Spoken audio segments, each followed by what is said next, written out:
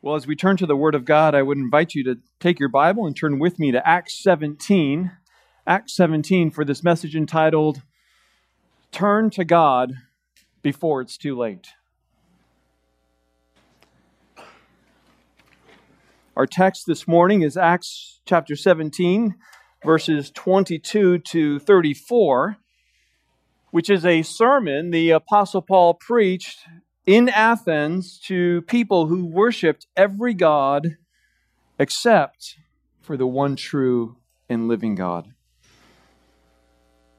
For the sake of context, I want to begin by reading starting in verse 16 all the way through verse 34. So when you're there, follow along as I read.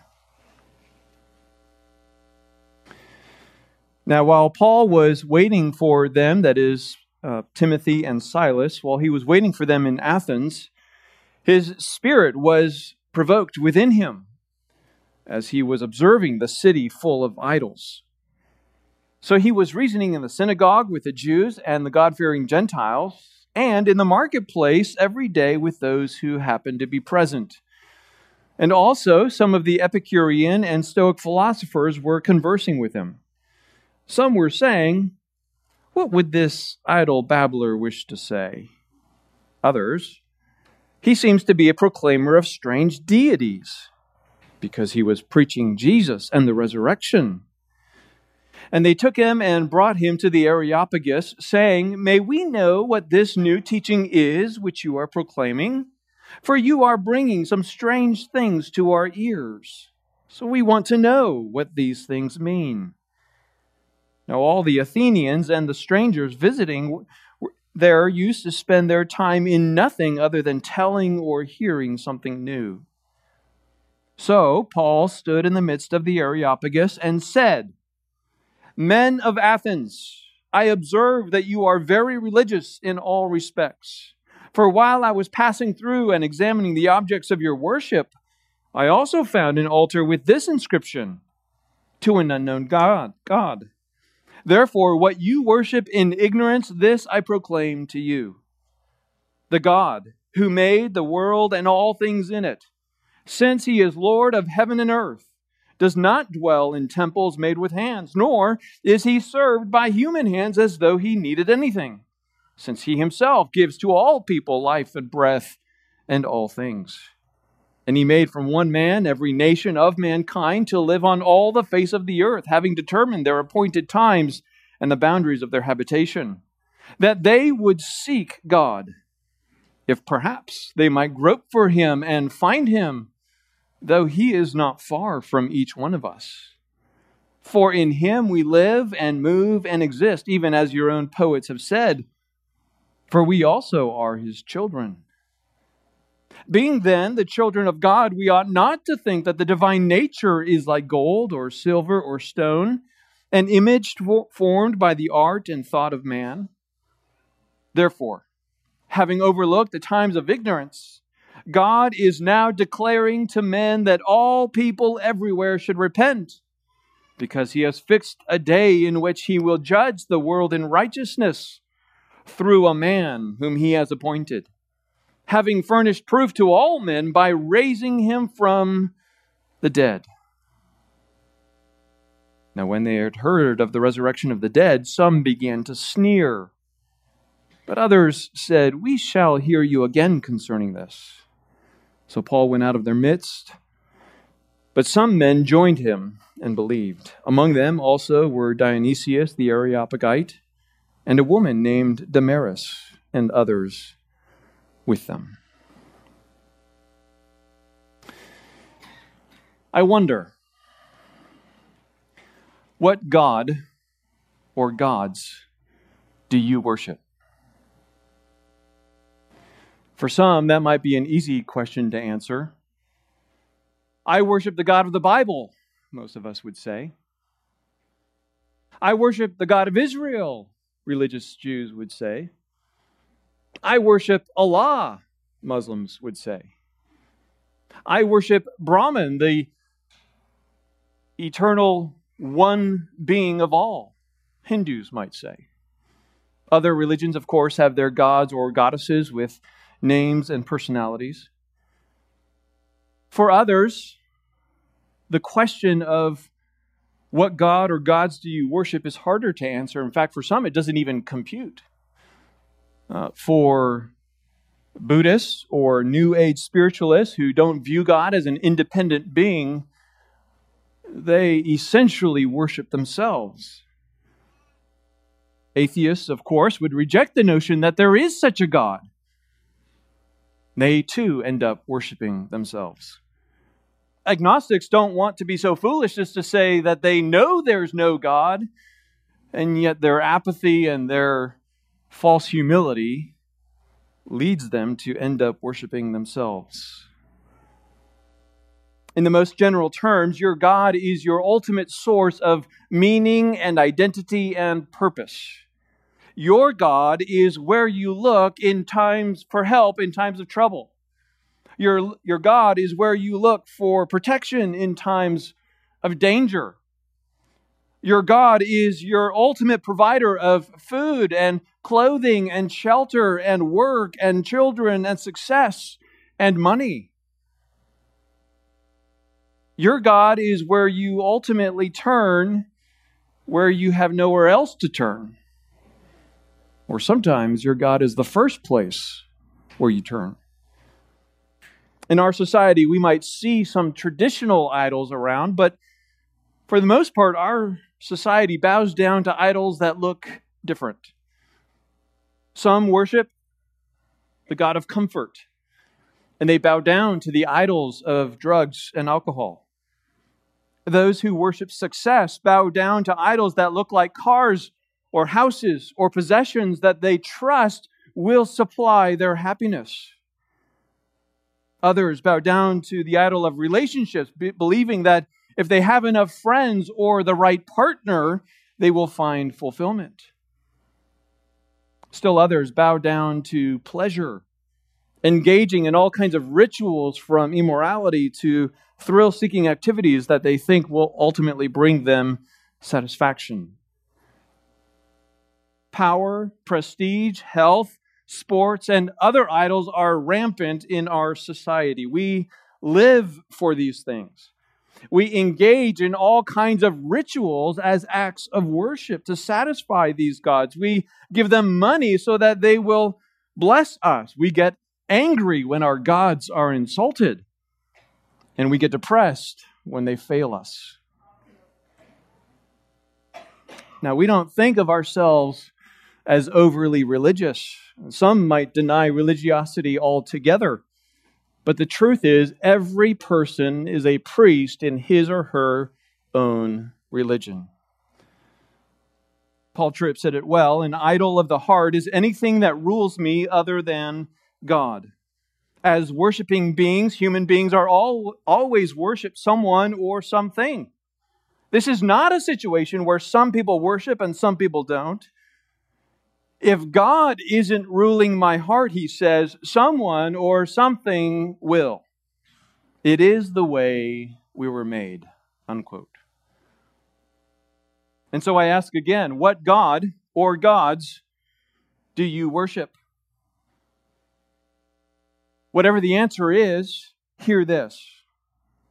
If your God is not the one true and living God, the God who revealed himself through the prophets of old as recorded in the Bible, and the one who spoke through his Son, the Lord Jesus Christ, then your God is no better than the gods that are made of gold and silver and stone. And of those gods, Psalm 115 says, as we read, they have mouths, but they cannot speak. They have eyes, but they cannot see. They have ears, but they cannot hear. They have noses, but they cannot smell. They have hands, but they cannot feel. They have feet, but they cannot walk. They cannot make a sound with their throat. And then it says, those who make them will become like them. Everyone who trusts in them. Those who worship false gods degenerate into blind, deaf, and mute people who will ultimately be destroyed in the judgment. This sermon here in Acts 17 is recorded for people like us. It calls us to come to grips with our false conceptions of God and to know the truth about God. And it tells us that the resurrection of Jesus Christ is the very fact that proves not only who the true God is, but that He will judge us for our idolatry. There is no greater truth that we can give our attention to than this. So I call upon each of us to sit up and to pay attention to what God's Word has to say. Well, in verses 16 to 21 of Acts 17, we get the context of Paul's sermon. He's in Athens, that great city, which is the apex of philosophical, religious, and cultural life in the ancient times. Centuries earlier, it was the home of Plato and Aristotle and Socrates, as well as the birthplace of Epicurean and Stoic philosophy. The Rome conquered Athens in 146 BC. They gave Athens special permission to maintain its identity and heritage as the center of Greek culture. Athens was to philosophy and religion what Hollywood is to movies or what Nashville is to country music. This explains why in verse 16, Paul observed that the city was full of idols. In fact, you could translate that the city was submerged in idols. Now, these idols were not all of the same deity. They were of virtually every deity. And then in the mix of hundreds of religions were the Epicureans, whose God was not a divine being, but rather pleasure. Some lived in the constant pursuit of pleasure, and others simply sought to remove pain and suffering and trouble from life. And then there were the Stoics, who rejected polytheism, the worship of many gods, and instead embraced pantheism, that everything is God. And they sought to live in tune with nature, practicing self-discipline. Verse 18 then tells us that the Epicureans and the Stoic philosophers were the main ones that Paul interacted with in the marketplace. And it was Paul's proclamation of the gospel, the person and work of Jesus Christ, His death, burial, and resurrection, that raised their eyebrows and drew their interest and curiosity. So they took Paul to the Areopagus, which was a place where philosophies and religions were formally assessed and discussed. And they said to him, as you can see in verse 19 and 20, "May we know what this new teaching is which you are proclaiming? For you are bringing some strange things to our ears, so we want to know what these things mean." We want to know this new teaching, and we want to know what these things mean. Paul's response then is this sermon, transcribed for us at verses 22 to 34. Using the language that these people used in their request, we can divide Paul's sermon into two main points. Know the true God and know what He demands. They wanted to know what this teaching is and what it means. Here it is. Know the true God and know what He demands. Consider the first, know the true God. Look again at verses 22 and 23. So Paul stood up in the midst of the Areopagus and said, "Men of Athens, I observe that you are very religious in all respects. For while I was passing through and examining the objects of your worship, I also found an altar with this inscription, 'To an unknown God.' Therefore, what you worship in ignorance, this I proclaim to you." Records indicate that it was actually against the rules of the Areopagus to pander to your audience.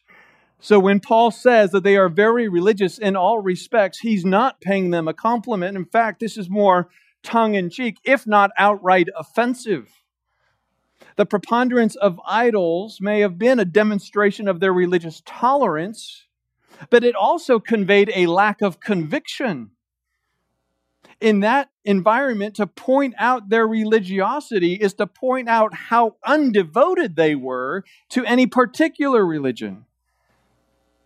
Obviously, that wouldn't apply to every individual, as some would have been focused on their own particular God. But it is to say that as a culture, they lacked the conviction to reject any religion or philosophy out of fear that they might anger a God that they did not know. And that was proven by that very altar that Paul found with the inscription to an unknown God. It seems they believed that whatever that God was would overlook their ignorance if they at least acknowledged it. Interestingly, ancient records also affirm outside of Scripture that there were multiple altars to multiple unknown gods. So this was not the only one. As a society of both polytheists and pantheists, they were driven by fear and ignorance. Every religion makes its claim. Every philosopher spouts their ideas. Who's to say who's right?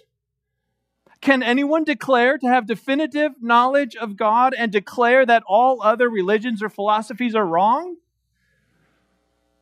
Well, the Athenians and our culture today would say, no, there is no definitive knowledge of God. There is no one who can declare other views as wrong. I have my truth, you have your truth, and all of our truths can be accepted as equally valid. Paul here in this sermon says the opposite. Yes, there is definitive knowledge of God, and God himself declares all other views to be wrong. Notice how he says there at the end of verse 23, therefore, what you worship in ignorance, this I proclaim to you. In saying this, Paul does not equate the true God with the unknown God of this altar, as if he can just fill in the gaps of their understanding so that they can carve a new label on the altar. Grammatically, the words what you worship does not refer to that unknown God, but rather to the objects of their worship. And he says their worship is ignorant. It lacks substance. It isn't based on reality. And it is that ignorance that he's about to dismantle by proclaiming the one true and living God. Now, specifically, what he declares about God in the following verses is that God reigns, God sustains, and God ordains. God reigns, God sustains, and God ordains. He proclaims both the transcendence of God, that God is above and outside of his creation, and he proclaims the immanence of God, that God is involved in his creation. And we'll see that even though Paul does not quote Scripture explicitly in this sermon, everything he says is based in Scripture. Look at verse 24 to see that God reigns. He says, the God who made the world and all things in it, since he is Lord of heaven and earth, does not dwell in temples made with hands. As Paul looked around at the city full of idols and temples and altars, he declares that the true God does not dwell in temple made with hands. He is not contained by time and space, such that he must take up residence in one place or another, as though he can be confined to a place where people have to come visit him. No, the true God cannot be controlled by mankind. Why is that? Well, he tells us, because he made the world and all things in it. Genesis 1:1 says, in the beginning God created the heavens and the earth. He made the earth on which we dwell, the sun and the moon that give their light. He made the uncountable galaxies, each with their billions of stars and planets in the universe. Technology has only made us smaller and smaller and smaller in the vastness of the universe. How silly it is to think that the God who made the universe could be contained in one galaxy and on one planet and on one continent and in one city and in one temple. He cannot. Now the Lord says in Isaiah 66, heaven is my throne and the earth is my footstool. Where then is the house you could build for me? And where is the place that I may rest? For my hand made all these things. Thus all these things came to be. Now someone might say, didn't the Lord instruct the Jews to build him the tabernacle? And then later, didn't Solomon build a temple for the Lord? Yes. But even Solomon, when he dedicated the temple, said this, "Will God indeed dwell on the earth? Behold, heaven and the highest heaven cannot contain you. How much less this house that I have built?" The temple and the tabernacle were the center of Israel's worship, not because God had boundaries of His presence, but because the people needed boundaries lest they devolve into self-defined religion. Note, though, how Paul moves from the fact that God is creator into the implication of that, where he says in verse 24, "The God who made the world and all things in it, since He is Lord of heaven and earth." As creator, God is the rightful sovereign of His creation. He alone has the intellectual and the property rights to creation. He made it, so it belongs to Him. And He alone has the ownership and the authority to rule according to His will. In short, He reigns. Psalm 24 verse 1 says, "The earth is the Lord's and all it contains, the world and those who dwell in it. For He founded it upon the seas and established it upon the rivers." Psalm 89 says, "The heavens are yours, and the earth also is yours. The world and all it contains, you have founded them. The north and the south, you created them." Everything belongs to God, and He reigns over everything. Isaiah 45 says, "I am the Lord, and there is no other, the one forming light and creating darkness, causing well-being and creating calamity. I am the Lord who does all these things." My friends, let there be no mistake about who is in charge of everything. The Lord reigns, it says in Psalm 93. The Lord reigns, it says in Psalm 96. The Lord reigns, let the earth rejoice, Psalm 97 says. The Lord reigns, let the earth tremble, let the peoples tremble, it says in Psalm 99. There is no God of war. There is no God of rain. There is no God of fertility. There is no God of the harvest. There is only one true and living God who reigns over all. Look at verse 25 then to see that not only God reigns, but He sustains. Paul says, "Nor is He served by human hands as though He needed anything, since He Himself gives to all people life and breath and all things." The idols of men need to be served. Perhaps the most comical example is Dagon, the god of the Philistines, who, when the Philistines had captured the Ark of the Covenant, they put it in the temple of Dagon, and they came back the next morning, and Dagon had fallen down before the Lord. So they had to come in and put him back up. The next day, he fell down again, and this time his head and his arms had been broken off. He had hands and he had a head, but he needed his followers to use their hands to put him up. Idols have mouths, but they cannot eat. So they need their followers to bring to them food and then eat it themselves or throw it away. Idols have hands and feet, but they cannot move, so they need their worshipers to come visit them and to move them around and to perform maintenance on them. Not true of God. The true God does not need anything. He does not need to be served. He does not need to be fed. He doesn't need to be dusted off or picked up and moved around. As the infinite God, there is nothing in this finite, temporary world that He needs. In Psalm 50, the Lord declares, "I know every bird of the mountains and everything that moves in the field is mine. If I were hungry, I wouldn't tell you. For the world is mine and all it contains. Shall I eat the flesh of bulls or drink the blood of male goats?" His point in that psalm is that the sacrifices were not for the purpose of feeding Him, but they were for the purpose of demonstrating the faithfulness and obedience and thanksgiving of His worshipers. The true God who transcends creation does not need anything from His creation. On the other hand, He is the one who sustains His creation. It says He Himself gives to all life, all people, life and breath and all things. The Scripture says that the very fabric of the universe is upheld by the power of God. Hebrews 1:2 says that the Son of God upholds all things by the word of His power. It is true that the Lord created the natural laws of the universe that direct the course of life and nature, but it is His will that sustains and perpetuates those laws.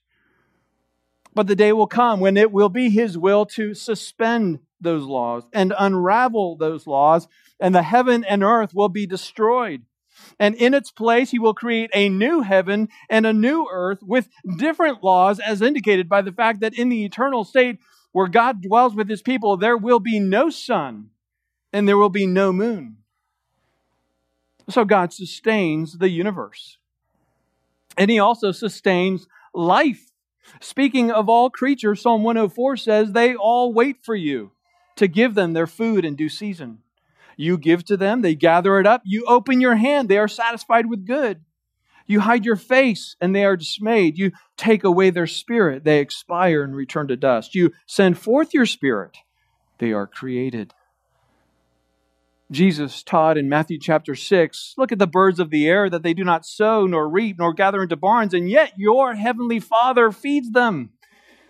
Are you not worth much more than they? And elsewhere He said, are not 2 sparrows sold for a cent, and yet not one of them will fall to the ground apart from Your Father? This is just a small sampling of Scripture that declares to us that God is the source of life, and He gives to all life and breath and all things. Your heart beats not by your will, but by God's will. Your lungs have been inhaling and exhaling today, not because you are controlling them, but because God is sustaining them. All that you have is from Him. Whatever you've accomplished, whatever you've accumulated, whatever health you have, you cannot do anything on your own. God is sustaining your life moment by moment. So don't ever think that God needs something from you. Don't ever think that you've done something for God that now He owes you. You owe God everything because He sustains you. Romans 11:34-36 says, for who has known the mind of the Lord that He should be His counselor? Or who has first given to Him that it might be paid back to Him again? For from Him and through Him and to Him are all things. To Him be the glory forever and ever. Amen. My friends, know that the true God reigns, the true God sustains, and third, He ordains. Look at verses 26-28. And He made from one man every nation of mankind to live on all the face of the earth, having determined their appointed times and their boundaries of their habitation, that they should seek God, if perhaps they might grope for Him and find Him, though He is not far from each one of us. As the Lord of heaven and earth, He not only sustains His creation, but He ordains the movements of mankind and the purpose for which people exist. Note how Paul unapologetically declares the straightforward understanding of Genesis by saying that God created from one man every nation of mankind. This stands in contrast not only to the modern theory of evolution, but also to the ancient stories of how mankind came to be. The Greeks, like many other people groups throughout history, were racist, and they believed themselves to be a superior race to all the barbarians, which was anyone who wasn't Greek. But here Paul declares that there is one human race because we all come from one and the same man, Adam, whom God created. And then it says He made them to live on all the face of the earth, having determined their appointed times and boundaries of their habitation. When Noah and his family came out of the ark, in Genesis 9, they were given the same mandate that Adam and Eve were: be fruitful and multiply and fill the earth. And then in Genesis 11, we learn that as the people multiplied, they disobeyed God's command and they all stayed in one place. So the Scripture says the Lord confused their language, and from there the Lord scattered them abroad over the face of the whole earth. So God not only ordains the spread and the location of mankind, He also ordains the rise and fall of nations. In Daniel 2, King Nebuchadnezzar had a dream which the prophet Daniel interpreted as the Lord's future plans for nations. And in that prophecy, the Lord revealed and prophesied the rise and fall of Babylon, Medo-Persia, Greece, and Rome. Before those kingdoms ever existed, they were ordained by God. In fact, it's this very reality that distinguishes God from every false god. In Isaiah 46, verses 9 to 11, the Lord says, "Remember the former things long past, for I am God and there is no other. I am God and there's no one like me, declaring the end from the beginning, from ancient times things that have not been done, saying, my purpose will stand, I will accomplish all my good pleasure, calling a bird of prey from the east, the man of my purpose from a far country. Truly I have spoken, truly I will bring it to pass. I have planned it, surely I will do it." And there he's speaking about his plans for the nations. Now, for what purpose did God plan and ordain the history of men? Paul says there in verse 27 that they would seek God, if perhaps they might grope for Him and find Him, though He is not far from each one of us. Earlier we saw the transcendence of God, that He is above and outside of His creation. Here we see the immanence of God, that He is involved with His creation such that we can search Him out and even find Him. The Lord has made Himself known to all mankind. Romans 1 says, "For since the creation of the world, His invisible attributes, His eternal power and divine nature have been clearly seen, being understood through what has been made. So they, all people, are without excuse." We instinctively know that we are creatures, and therefore there must be a creator. It's impossible that in this vast and beautiful and complex material universe, so finely tuned for humanity to live and observe and study, it's impossible that it all came about by accident. Though God revealed Himself to Adam and Eve and their descendants, even walking and talking with them, yet they rejected Him. And ever since, mankind has been groping around in the darkness, looking for a God that they were willing to accept, trying to find meaning and purpose beyond themselves. But all the while, the Creator, the one true and living God, has had an open invitation to come back to Him. The prophet Isaiah called out, "Seek the Lord while He might be found. Call upon Him while He is near." The Lord Himself says, "Turn to me and be saved, all the ends of the earth. For I am God and there is no other." God ordains the movements and the purpose of mankind. He doesn't exist for us, we exist for Him. Notice then what Paul says in verse 28. "For in Him we live and move and exist, as even some of your own poets have said, for we also are His children." The New American Standard Translation doesn't show it, but there's actually two quotes here. The first is, "For in Him we live and move and have our being." The second is, "For we also are His children." The first quote is from a poem which Paul also quotes from in Titus 1, which many of you remember. Paul says, "Cretans are always liars, evil beasts, lazy gluttons." Same poem. That poem has been attributed to Epimenides, the Cretan. The second quote is by Aratus, a poet from Cilicia, the same area that Paul himself had grown up in. Both of those poets lived hundreds of years earlier, so by this point they were classics among the Greeks. Now, those poems were originally written about Zeus. So Paul is not quoting them because he's using them to support his case of who God is, but rather he's demonstrating that mankind has indeed searched for God under the presumption that we are not self-made and that we're not the accident of natural forces, but rather we are the product of creation. And in that sense, we are God's children. And so as such, we are dependent on our Creator for everything. My friends, these are truths about God that you need to know, and which Paul declares. That God reigns, God sustains, and God ordains. He is the creator of heaven and earth. He is the Lord of all. He is the supplier of all of our needs, and He made you to seek Him.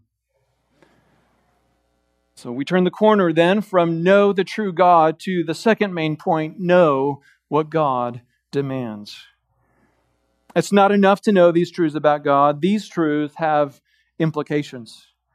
They place demands on our life. In this public declaration of the true God, Paul gives 3 demands from God. First, believe rightly about Him. Second, turn to God. And third, prepare for judgment. Know God rightly, turn to God, and prepare for judgment. Consider the first, know God rightly. Look at verse 29. He says, being then the children of God, we ought not to think that the divine nature is like gold or silver or stone, an image formed by the art and thought of man. Since this is who God is, the God that Paul proclaims, and since we are His children, we are obligated to think rightly about Him. And specifically, what Paul highlights here is that if God is the transcendent creator of everything, and if we are the products of His creation, it is insanity to think that the very nature of God can be reflected in gold and silver or stone, or that anything in creation captures the essence of God. In fact, the first 2 of the 10 commandments are these. You shall have no other gods before me. You shall not make for yourself an idol, nor any likeness of what is in heaven above, or on the earth beneath, or in the water under the earth. Why is it important to God that we not create any physical representation of Him? It's because to do so is to misrepresent Him.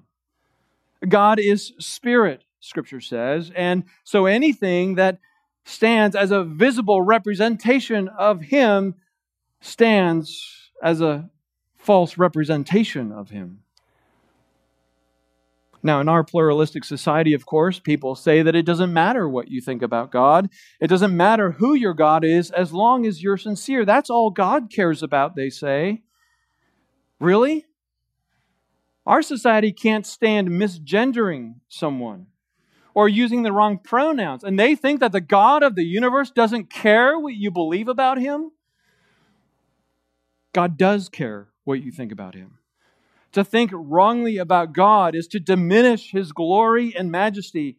It is in reality to deny His existence and put in His place a false God that does not exist. But God wants you to know Him rightly. And He's given you His Word, the Bible, so that you would know Him rightly. And starting in May, that's what we're going to study, how God reveals Himself to us in His Word. Know God rightly. Consider the second demand that God places on our lives. Turn to God. Turn to God. Look at verse 30. Therefore, having overlooked the times of ignorance, God is now declaring to all men that all people everywhere should repent. The word repent means to turn. It specifically means to change your mind, to turn your thinking. And clearly what all people are commanded by God to do here is to repent of their wrong thoughts about God. We are to reject all false ideas about God and embrace the truth about God. Notice, though, that Paul says that God overlooked the times of ignorance. This is a brief way of saying that for much of history, as the Lord's plans for mankind unfolded, His interaction with mankind was focused on His chosen people, Israel. They were to be a city on a hill, shining forth the glory of God so that the peoples and the nations would be attracted to God. But they failed to rightly worship and serve God. And in fact, they did the opposite and misrepresented God to the nations by portraying God as unworthy to be worshipped.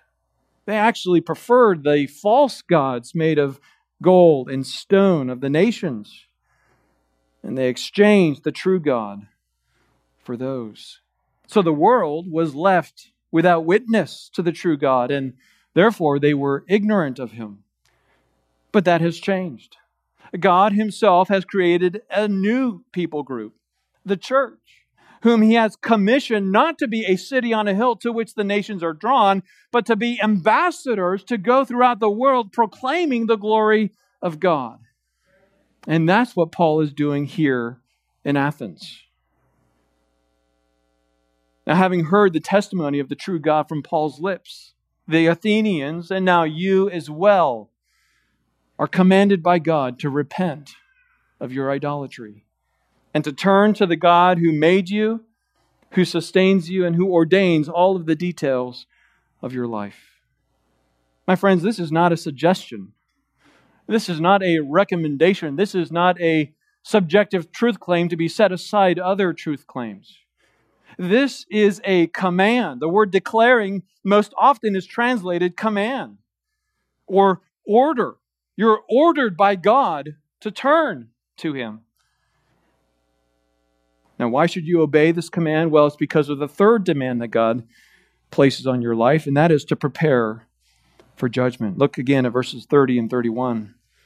Therefore, having overlooked the times of ignorance, God is now declaring to men that all people everywhere should repent, because He has fixed a day in which He will judge the world in righteousness through a man whom He has appointed, having furnished proof to all men by raising Him from the dead. All people everywhere should repent because God will judge the world in righteousness. Here we see that the true God is righteous. It is His nature to do what is right and what is just. And a righteous and just God cannot overlook wrongs and injustices forever. Now, He might overlook for a time out of an exercise of patience, but the day is coming when His justice will be executed on the earth. And everyone who does not turn from their idols to God will find themselves standing before the judge who knows every thought and every word and every deed. Hebrews 4:13 says, "There is no creature hidden from His sight, but all things are open and laid bare to the eyes of Him with whom we have to do." Now notice there in verse 31 that Paul does not just say that judgment is coming. He says God has fixed a day. That is to say, there is a day on God's calendar that is marked and circled as the day of judgment.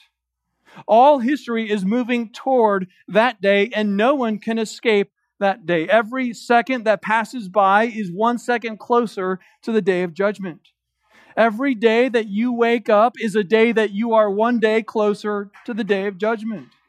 As sure as the sun rises and falls, you are moving closer and closer to judgment. My friends, there will be no rescheduling of that day. There will be no delay of that day. The day is fixed. It is certain. It's not penciled in, it's carved in. You won't sleep through your alarm that day, and you can't call in sick on that day. If you do not turn to God, His angels on that day will arraign you and make you stand before Him with no defense. There will be no jury to which you can appeal on that day. There will be no discovery process, because in the infinite mind of God, He has recorded everything you've ever thought, every word you've ever said, and every deed you'd ever done. And you will be judged precisely, accurately, and summarily according to the fullest extent of the law of God. My friend, judgment is coming. And there's only one way you can escape it. Turn to God. Turn to God today. Cast aside your false thoughts about God. Reject the idea that He doesn't exist, or that some God you've invented in your mind does exist in His place. Discard the notion that there is no judgment coming and that this life is all there is. Well, what if this life is all there is, someone might say? What if this really isn't the true God? And what if you're just making this up? Who's to say what religion is right and all the rest are wrong? Well, that's a good question. That is an important question. Here's the answer. Look again at verse 31. Because he has fixed a day in which he will judge the world in righteousness through a man whom he has appointed, having furnished proof to all men by raising him from the dead. You can be certain that judgment is coming because Jesus Christ is risen from the dead. The resurrection of Jesus is proof that God is Himself the true and living God. Some religions teach that after death comes annihilation. You simply cease to exist. Here's the problem. People have died, and their bodies have decayed, and then they came back to life. In John 11, Jesus raised Lazarus, who had been dead for 4 days. Jesus Himself was raised 3 days after His death. If annihilation was true, no one could be raised from the dead. So clearly it is false. But most religions teach that there is some kind of afterlife. Whether they teach that you become part of that universal spirit being, or they teach that you are reincarnated into some other being, or they teach some kind of heaven or paradise to which you will go. Most inventors of religion affirm life after death. Here's the problem. None have ever proved it. None have ever died. None have ever been verified to have died. And none have ever raised from the dead, declaring that, yes, indeed, what they've taught was true. No followers of religious leaders have ever claimed that their leader, or anyone else for that matter, validated their teaching by rising from the dead. Only the God of the Bible, the one true and living God, who has revealed Himself throughout history to mankind by performing miracles and sending prophets and predicting the future, only He has furnished proof to all by raising Jesus from the dead.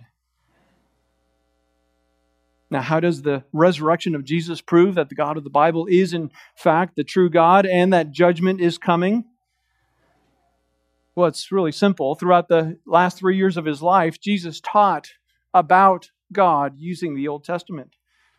His life, death, and resurrection fulfilled hundreds of Old Testament prophecies. He declared that He Himself was the Son of God and thereby claimed to have the very nature of God.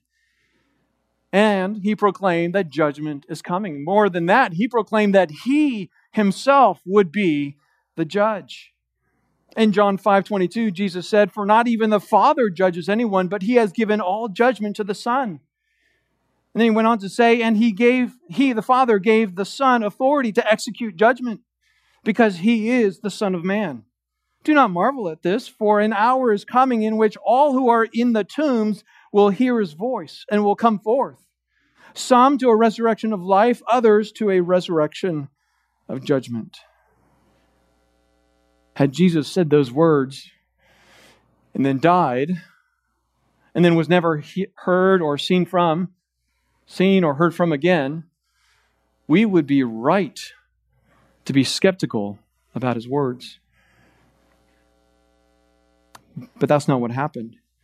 Jesus died, and 3 days later, the Father raised Him from the dead. And that's important because the true God would not raise a false prophet, thereby validating His message.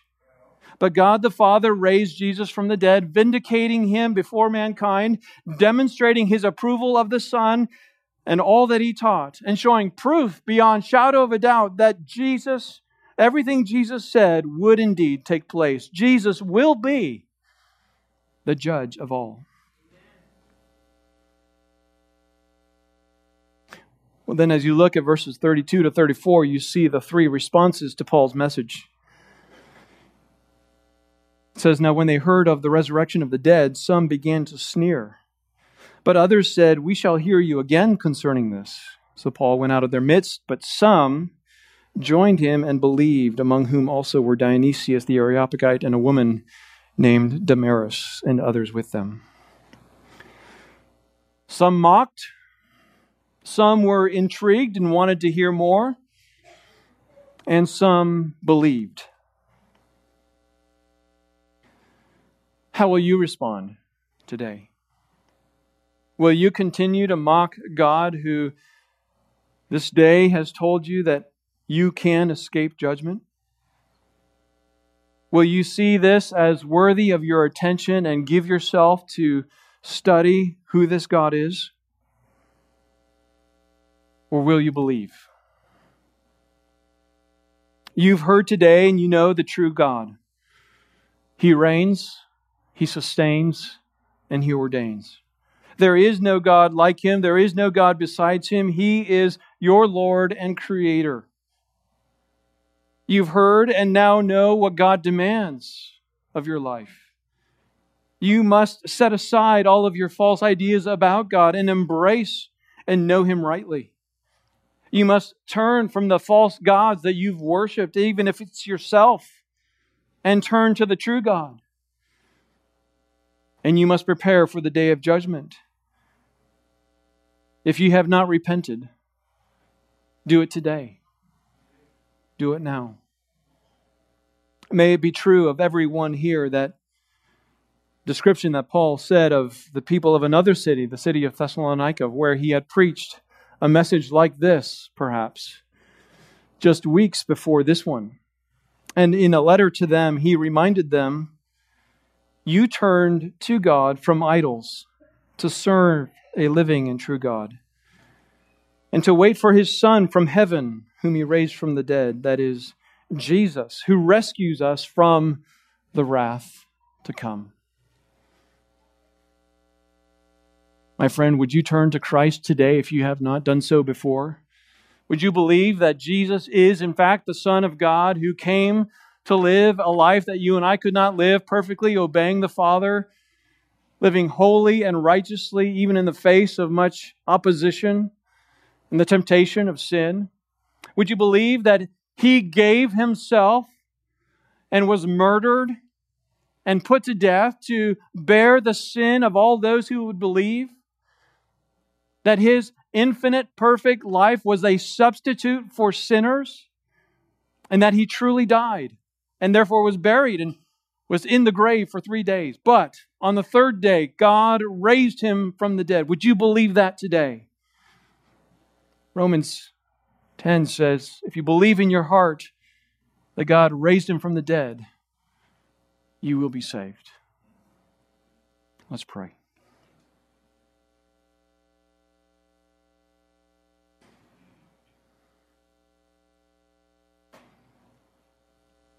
Lord Jesus, there is no doubt in my mind that there are many here who have never turned to You.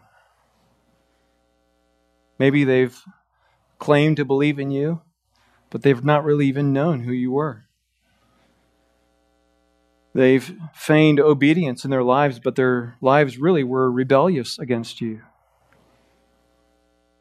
There are those who have worshipped other gods, knowingly so, and yet now they are confronted with You, the one true and living God. Would You open their eyes? Would You cause them to see Your glory and Your majesty? Would You cause them to know that You are worthy to be worshipped, that You are King of kings and Lord of lords?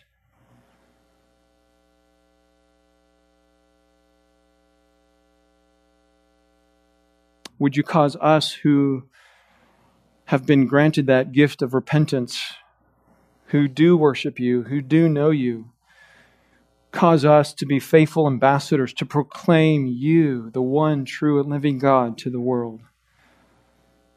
Let us do that in our own lives, in those spheres in which You've placed us. And would You cause us to come together and do that throughout the world?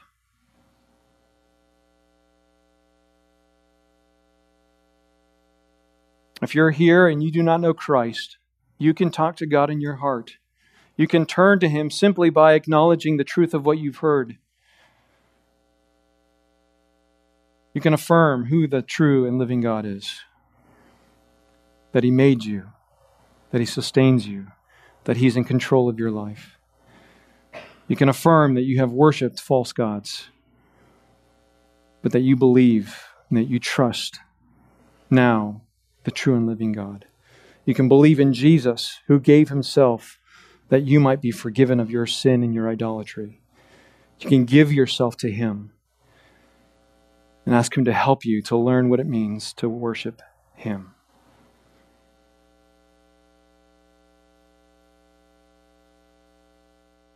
Lord, may this be a day where many can point to as the day that they turned from idols to the true God. For the sake of Christ we pray. Amen.